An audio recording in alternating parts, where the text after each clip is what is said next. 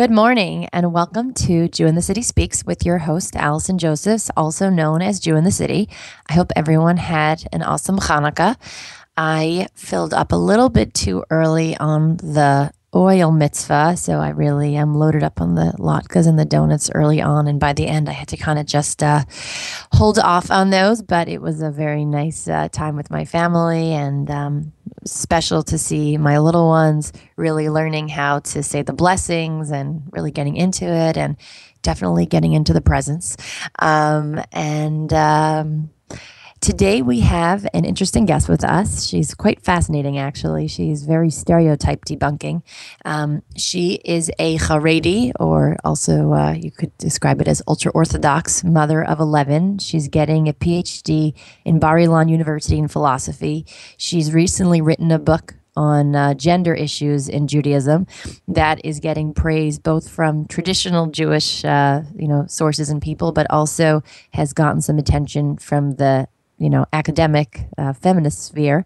And it's a challenging topic. How do we grapple with, women and Judaism issues? I know for myself personally, my whole life, I think, describe myself as a feminist, if we're going to use the term without getting too loaded, but just believing that women should live with choice. I mean, that's, I think, in the most basic sense. There's all different types of feminism, but since I was a child, I believe really, all people should live self-actualized existences. And I was that kid in Hebrew school. It was before I believed in God, I think, but I thought that we should refer to God as she because, shouldn't that be fair and even? And so I was definitely had a spirit that, things should be fair and equal and, for the women. And I was raised to believe that Orthodox Jews and orthodoxy was backwards and subjugated women. And it was one of the things that I was warned against as I began my journey into an Orthodox lifestyle.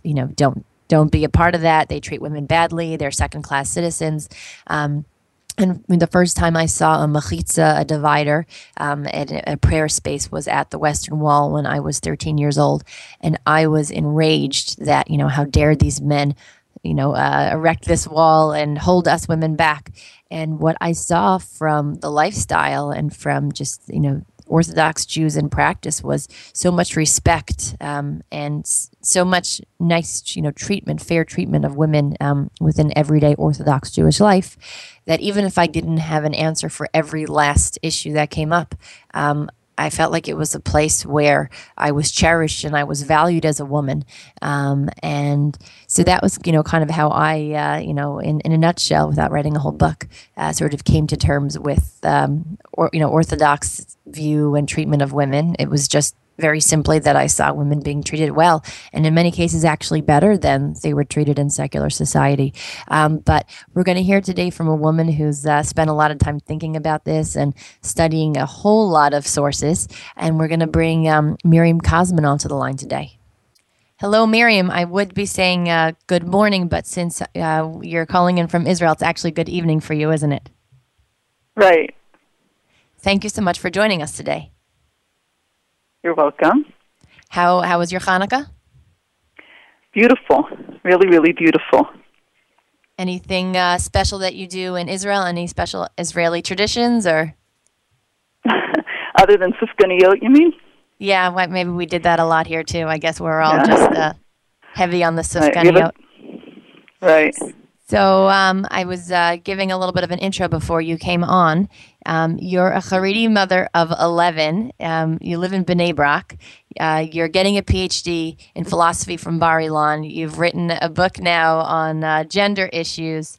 Can you tell our viewers, our listeners today, how you sort of got on this path? It's probably atypical, but how did you end up where you are today, both in terms of your Jewish background, educationally? How did you get to where you are today? Mm-hmm. So I grew up in a very regular Orthodox yeshivish home. I actually grew up in Baltimore. I went to Beis Yaakov of Baltimore. But my home was the kind of home that we were encouraged to ask a lot of questions. And, we would have, there was sort of like nothing that you couldn't challenge. I remember once we had a discussion at the Shabbos table with how would you live your life if a note just suddenly came down from heaven that you don't have to keep Torah. Like, what would you do? How would that change your life?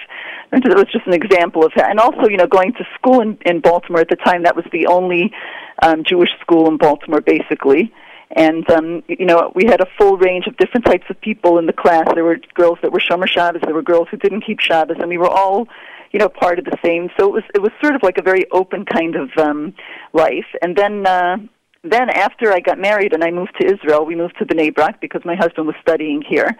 And somebody asked me to reach out to to the university students that were studying at Tel Aviv University, the overseas students. And then I got started teaching Jewish thought and philosophy to university students. And today I work for an organization called Nefesh Yehudi, which is a huge organization. We have about 6,000 students in the program. We have like a center near all the different universities in Israel. And I work there as a lecturer, so every day of the week I'm in a different place. We have a center near Haifa University, near the Technion, Beersheva, near Tel Aviv University. So I spend a good part of my week, and many of my Shabbosos during the year, we have seminars with my students. And I think that being, the combination of coming from this kind of open background where you could think about everything and being very intimately involved with people who look at the world in a completely different way made me look at a lot of issues in Judaism from a different perspective and want to understand them on a deeper level. Mm-hmm. So how did so you mentioned how you are teaching others. Where did you fit the education in with the 11 kids? How did that happen? Okay, so, it's fun. You say 11 kids, it sounds so dramatic, but it's not like they were all little at the same time. I have, my youngest is 10, my oldest is, I think, 31 or 32, something along those lines. And I'm an intellectual. I like learning. It was something I always did. I always found time for it. I always, made time to learn. I always went to sleep with a bunch of sperm next to my bed. And in recent years, now, also the teaching was made very challenging. I always had to prepare, so that forced me to really delve into things. And it wasn't like it was, it was something that I'm like a fish in water when, that's really my natural place. And I found that I made the time for it. That people do find time for what they want to do, even if they have big families. Sure. And my children are part of it. We have a lot of discussions about this issue. This book that I just put out about gender is something that my kids basically could tell you the whole book. They've heard it a million times. They've discussed it. It's been something that it's like sort of a family kind of thing. Was the book sort of in development for a bunch of years before you began writing it? Is that kind of how it happened, or?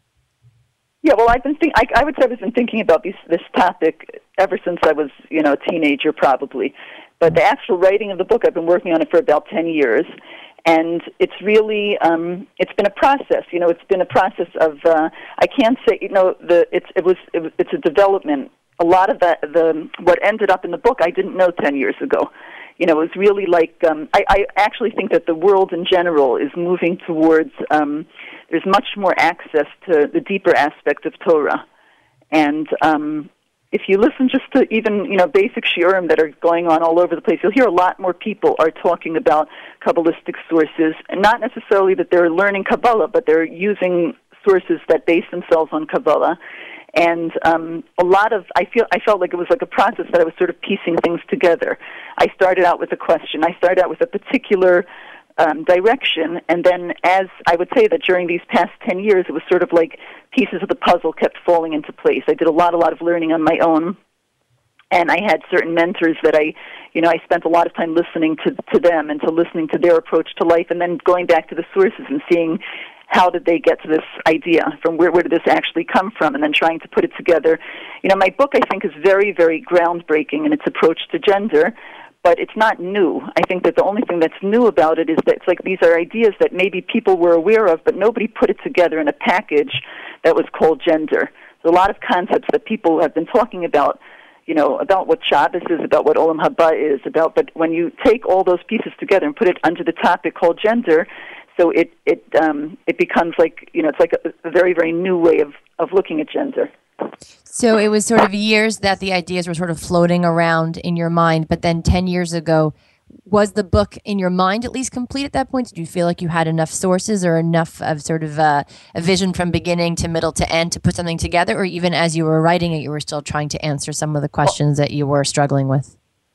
I think that I thought I knew where I was headed 10 years ago, and 9 years ago and 8 years ago. Like, I would very, very often be in like a state of like tremendous excitement, like, oh wow, this is such a new idea, it's going to fit in so perfectly, and look, that's another piece of the puzzle. And then when I learned the next part, I would think to myself, my goodness, well, how could I have thought that this was a whole picture? And I'm sure that that's true as far as today is concerned also. Like, I almost couldn't, the book took such a long, long time to write, and I've been working on it so intensely for such a long time because it was very hard to just finish it and say, okay, I'm not going to be able to cover every single point. I'm not going to be able to close every single, question here. I'm just going to put out what I have because I think it's exciting and beautiful just the way it is. But so I would say that, it's like a revelation. I know that sounds dramatic, but I sort of feel like it's been a process of revelation. For sure. No, as you're delving into something, ideas kind of pop in and things that you're struggling with and clarity comes. I very much relate to that. So we didn't even say the name of it. It's The Circle, the Arrow, and the Spiral. Did I get that right? Circle, Arrow, Spiral, Exploring Gender and Judaism. So now what's different about this book is that if you wanted to kind of simplify things, I think you would look at more progressive groups as, viewing the gender related issues in Judaism as being chauvinistic, backwards, that sort of a thing. I think most Orthodox Jews would say that it's different but equal. And then you take a different approach in this book. Could you explain a little bit about what your approach is to the readers, to our listeners? Yeah. So I think that the reason I wrote the book is that one of my motivating forces was that different but equal approach didn't really speak to me very much because I want to qualify what I mean by this. I mean, on a day-to-day basis, I think that women and men are equal. They're equal in a Jewish court of law, and in an ultimate sense, they're definitely equal before God. And a person is really judged by how much they reach out to Hashem and how close they are to Him. So it makes no difference if you're a man and woman or a woman in that level. But there is no question. I mean, I always found it difficult when people would say that men and women are basically equal. They're really equal, but they're just different because there's basic sources where you see that they're not equal. I mean, right there in the story of creation, it says that He will rule over her, and that doesn't sound so equal to me. And there's other halachos that are, that make it quite, there are differences between men and women. Why is a man allowed to marry more than one wife biblically? And even if today he's not, and a woman is not, why is, a woman betraying the marriage so much more stringent than when a man betrays it? Why do you make a different bracha when a boy is born or when a girl is born? There's a lot of questions. Sure. So I never really felt that, and another thing was that I felt that a lot of the literature that was coming out was sort of classifying women as homemakers. The women are the ones that are at home with the children, taking care of the house, and the man is the one that goes out there. He learns Torah and he, puts oil in the car and things like that. And I just didn't feel like it resonated really with today. I mean, I don't think that I think that when you try and explain gender by talking about roles, like the man does this and the woman does that, you're in trouble when you're in a society where that just doesn't work. And I think we're in a society where it doesn't work. I mean, if you're going to say that being a woman is being home with the kids and being an Ashes Chayil, et cetera, et cetera. So what happens like when she works? Let's just, for an example, she works and say she's a lawyer and she comes home from her office at 6:37, and maybe her husband's learning and he happens to be home before her, and maybe he picked the kids up from the daycare and he made whatever it is. Or even if he's working at a job that gives him more time at home. So then what is she? She's not, or even when you talk about being a woman as personality traits, like she's more emotional, he's more rational. It doesn't really fit with reality. So I wasn't comfortable with that approach, and I also felt like there was an element here of lack of equality, which bothered me, and so my approach says something very different. I basically want to say that there is a lack of equality between men and women, and we see that straight in the story of in the Garden of Eden. When after they sinned, God said to the woman, you will yearn for your husband, and he will rule over you. Now, what's important to remember there is that was a curse. It wasn't a positive thing. It's not good that he will rule over you. Hashem wasn't saying that's the way I want my world to be. That wasn't the way He wanted the world to be. The world was that Adam and Eve were created equal. But this was a result of the sin. So what I want to say is that it's not, people say, oh, well, that's the way it is. It's not the way it's supposed to be. It's the way it is. God was sort of saying, this is a description of reality. Once you leave the Garden of Eden, you should know that He is going to rule over you. But that's not a positive situation. Same with pain and childbirth. Same with having to, work the soil. These are all part of the different curses of after the sin. Right. But my point is that what I want to say, and I think that this is something that's a little bit, that really changes the whole picture, is that in my book I explain how the female force and the male force they're represented in many different ways in the world, not just with men and women. But in one way, the female force represents the concept of equality, of mutuality, of a real equal relationship, a real love relationship. And when we went out into the world, we went into a sort of a male world, which is a world of progress and accomplishment and striving and trying to have more and to get more. And that the female voice has always been sort of like a underlying conscience under the surface that's constantly pulling humanity back to a place of that love and intimacy and equality and exclusivity, etc. So she may not be equal in the sense that her voice is very often. And when I say that she wasn't equal, I'm not talking about Judaism right now. I'm talking about the world. I mean, the fact is that once we left the Garden, if you look at history, men did rule over women for thousands of years. And just recently, with the feminist movement, has that balance been changing to some level? So he has been ruling over her, but that's not necessarily positive. And throughout that history, she was always there, and she was always pulling in another direction. She was pulling in a direction, I think, a direction of truth.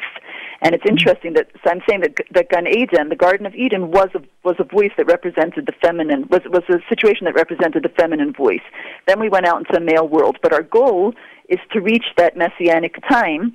It's interesting how Olam, the world to come is also referred to as Gan Eden. Like we're working towards a more we want to reach a more feminine kind of society. Where things are balanced again, where we have that equal footing. Right. Right. So for you to come out and say that women and men are not equal in traditional sources, is that getting you some credibility in the more, feminist academic circles? Are there any surprising places that you thought might not be so pro-Orthodox approaches that like what you're saying? So, I would say that, it's interesting that my students, they really love the material, but it's less from a Jewish perspective. In other words, there are less concerns maybe with, is Judaism fair or is it not fair? But I think that what they relate to more is that this paradigm really gives you an opportunity to express your femininity in whatever you do. It isn't limiting. It's not like, we're not women just when we're having babies and baking chocolate chip cookies. When you're a woman, that's what you are. When you're a man, that's what you are. And it really affects how you live your life on every single level. So in a certain way, I think that a lot of women in the secular world are battling this kind of conflict in their lives because they do want to succeed and they want to be good at whatever they're doing, just like anybody else, just like a man would. But there is more of an emphasis on relationships, and there is more of a desire for an exclusive, committed kind of relationship very often. And here, what I'm offering them is an opportunity to see the feminine force as something very, very valuable. One of the things I always say when I talk about it with my students is that if I had to say what the role of a woman is in Judaism, it's to remain loyal to that voice in whatever she's doing. In other words, to remain loyal to that voice. I feel like the Western society is so incredibly masculine. Yeah. I'll give you an example. Just like, let's say the idea of exclusivity. So from a Jewish perspective, the desire for exclusivity is a very, very feminine desire. I mean, if you look at the story of the Garden of Eden, it says that the woman gave the man to eat after she ate. And Rashi brings there like a really awful kind of statement where he says that the reason she gave him to eat was because she knew that she had eaten and she was going to die. And if she dies, he's going to marry another woman. Now, that sounds like really awful, right. That she would do that to him. But on a deeper level, what she was saying is, I want an exclusive relationship. Now, from a male perspective, and the more, if you want to be progressing and doing and accomplishing, the more relationships you have, the better off you are. So she's always been the voice that's been calling for exclusivity. Mm-hmm. And I think that in the secular world, that voice is completely and totally devalued. basically what women are being told is if you want exclusivity, if you want commitment, you're just going to have to, that's a pipe dream. It's never going to happen. You're just going to have to be more like a man and relate to relationships the way men do, which is very often, more superficially, less committed, et cetera, et cetera. And here, I'm offering them an opportunity to see themselves as women who are pulling the world in a direction that's a direction of health and a direction of perfection. And this has nothing to do with whether or not you're, frying latkes in the kitchen or whether you're a nuclear physicist. It makes no difference what you're doing. It's how you're doing it. But then the argument would be for men to also be more exclusive and to be a little bit more feminine in that way and not just out conquering the next conquest. Is that correct? 100%. I mean, I even think that if you look at it from this perspective, you can see that in a certain way, the Jewish people have the same job as women. I mean, I show that in my book a lot. That there's in the Song of Songs in Shir Hashirim, that's a parable about the relationship between God and the Jewish people. So the Jewish people are the woman in the story, and I think that that's true on many, many levels. That the Jewish people are the feminine in the world. They're always the other. Like when woman was created, God said, "It's not good for man to be alone. I'll create a helpmate opposite him." So the opposite, the other, is the woman. She's always the one that's standing outside saying, "Let's do it." There's another way to do it. And I think that if you look at the Jewish people, that's been really their job throughout history, to be the other, to let's say Western society, and to constantly be pointing out that the ultimate goal is relationship. The ultimate goal is this kind of truth in love and in relationship. Now, the truth is that when you say be the other or sort of do it differently, it reminds me a little bit of Apple's motto, think different. I feel like nowadays sort of doing things in a different way or a new way is kind of getting more popular, to not just sort of go along the standard way, but somehow, have a new way of looking at things. Would you agree? Is that what you're saying? That sort of this trajectory that we're on, that we're giving more voice now to the other? Is that? Well, I think that postmodern society is, that's really what I think. Postmodern society has been very, very influenced by feminism altogether. And one aspect of feminism is really this idea that there are many different voices and that a lot depends on who you are and how you view things. Whereas, postmodern, modern comes before postmodern. I think, modern philosophy was very male oriented, and postmodern is much more feminine. But one of the problems with postmodern society is that it's not enough to just be open to a lot of different ideas and say, live and let live, and etc. Really, the way it really should work is that you have to engage with the other ideas. I do think that people are much more open and much more willing to hear another viewpoint. And for example, our program in Nefesh UD, the fact that there's so many thousands of students that are coming to study Judaism with Orthodox Charedi people is part of this postmodern perspective. Okay, let's hear how they look at the world.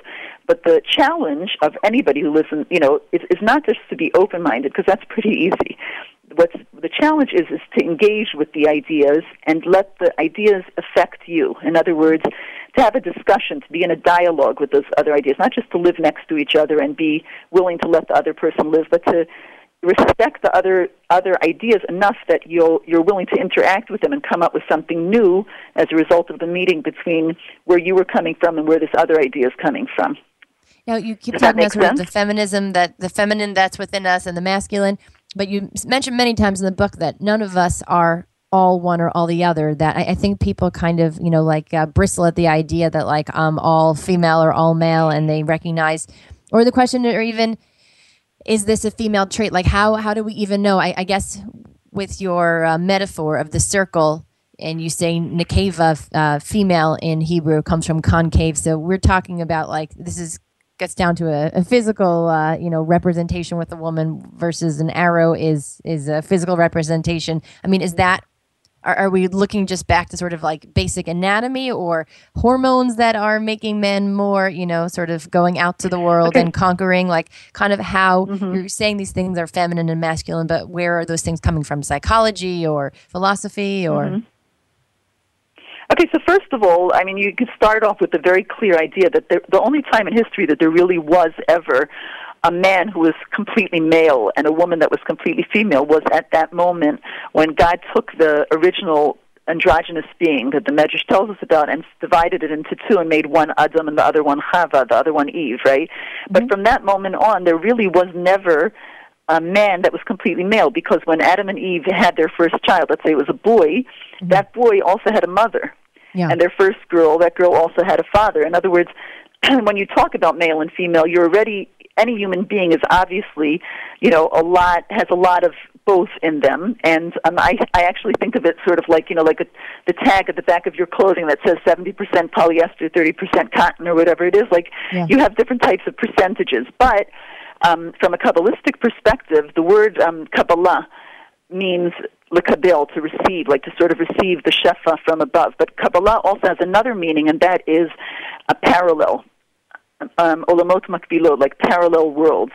And from that perspective, the physical world is a parallel or a metaphor of the spiritual world. It's sort of like the physical world is sort of like a glove that's covering the hand. Mm-hmm. The hand is the spiritual world, and the glove is the physical world. Mm-hmm. So from that perspective, and really, when these terms are used in that kind of literature, in the literature that's based more on mystical sources, so when they talk about male and female, they are really using the physical as a model. The physical meeting between a male and a female, that's the model. But so you use that as the model, and that is what gives you a definition of what's male and what's female. But once you've attributed those traits to either male or female, you can see very clearly that a lot of women have male traits and a lot of men have male traits. And even in that kind of literature, they'll sometimes describe a man as having a female kind of trait and a woman as having a male kind of trait. It happens it's very often that, so in other words, you're using the physical as a metaphor. It doesn't mean that every man is like this and every woman is like this. But it means that, the model is very, very important. Mm-hmm. This time just flew by here today. I guess there's just a lot of topics and a lot of, interesting things to think about. One thing I'm just curious for my own personal edification, and I encourage everyone to, go out and get your book, Circle, Arrow, Spiral, and what's the second part of it? If you could remind me again? Exploring Gender in Judaism. Exploring Gender in Judaism. I should have it in front of me. I apologize. You can get the first chapter on Miriam Kosman, KOSMAN.com. You can download that for free. So I found it very fascinating, the way that you're showing the East is more feminine and the West is more masculine, and sort of how you're showing that ultimately it's to come to a hybrid, part feminine, part masculine. And then you, in the second half of your book, you apply it to parts of Judaism, trying to understand some of those thornier issues. So I guess my question is, if you could try to sum this up in a couple of minutes if possible, why is there the need to try to solve all these problems? Like in a perfect place, in a perfect world, we would have an answer to issues like, why divorce seems to be imbalanced and, some of the blessings don't seem to be so balanced. But do we need to have an answer to everything, or is it okay to just say that, we're not going to understand every last aspect of Judaism and Jewish law, and even beyond gender issues, there are things that are challenging. Do you have anything to say on that? Yes. So what I would basically say about this is that obviously that's a very fundamental concept in Judaism that you accept without necessarily understanding. But, and that was the Na'aseh v'Nishma, will accept the Torah without even reading it, and, that was Avram Avinu, at the Akedah, that he brought his son as a sacrifice, even though he didn't understand why God was asking this of him. But I also think there's another level to our relationship with God, and I think that understanding really leads to love. And if you notice, most of the mitzvahs in the Torah are not chukim. They're not mitzvahs. Most of the mitzvahs can be understood. The Rambam talks about that a lot, Maimonides. And I think that it's really, I think that it shows a caring when you try and understand. When you say to God, look, I love you. I know that you are perfection. I know that you're justice. But this particular thing just really does not seem just to me. Mm-hmm. And I want to understand, not because it's not a question of whether I'm going to keep it or whether I'm going to believe in it or whether I'm going to be committed to this. That's understood. But because I'm here in this relationship, I'm turning to you and I'm saying to you, please help me to understand that. And that's why I sort of feel like this writing that I did and this, working through this topic was really sort of, I feel like it was a real gift from God that He allowed me to have a little bit of light in this world of darkness. I feel like it's almost like once you're willing to say, it's like the stage 2, like what you're describing is stage 1. Stage 1 is saying, whatever you say, God, I accept it, even if I don't understand it. And after you've done that, though, you've what you're basically saying is, God, I give you a place in my life. I don't have to understand everything that you want from us. I realize that you're God and I'm not God. So you've given God a place in your life. And the minute you do that, then it's almost like you open yourself up to the relationship with God, and it's almost like it's almost like a return on that commitment that when God graces you with a little bit more understanding. I think that it's there's no question that some things, and even my answers that I gave, I can't say there's such, I don't think everybody who reads them would say, oh, well, that solved all, any issues I might have with the topic. But it's sort of trying to understand the internal integrity of the Torah. And I think that search for understanding comes from a place of wanting to be closer to Hashem. And I think that that's very valuable and very positive from a Jewish perspective. But thank you so much. We are unfortunately out of time. I feel like we could have done an hour-long show today. But everyone listening, you should check out MiriamKosman.com, Circle, Arrow, Spiral, Exploring Gender and Judaism. You can download the first chapter for free. You can purchase it after that. Thank you so much for your time, and I wish you the best of luck. Thank you very much. All the best. All the best.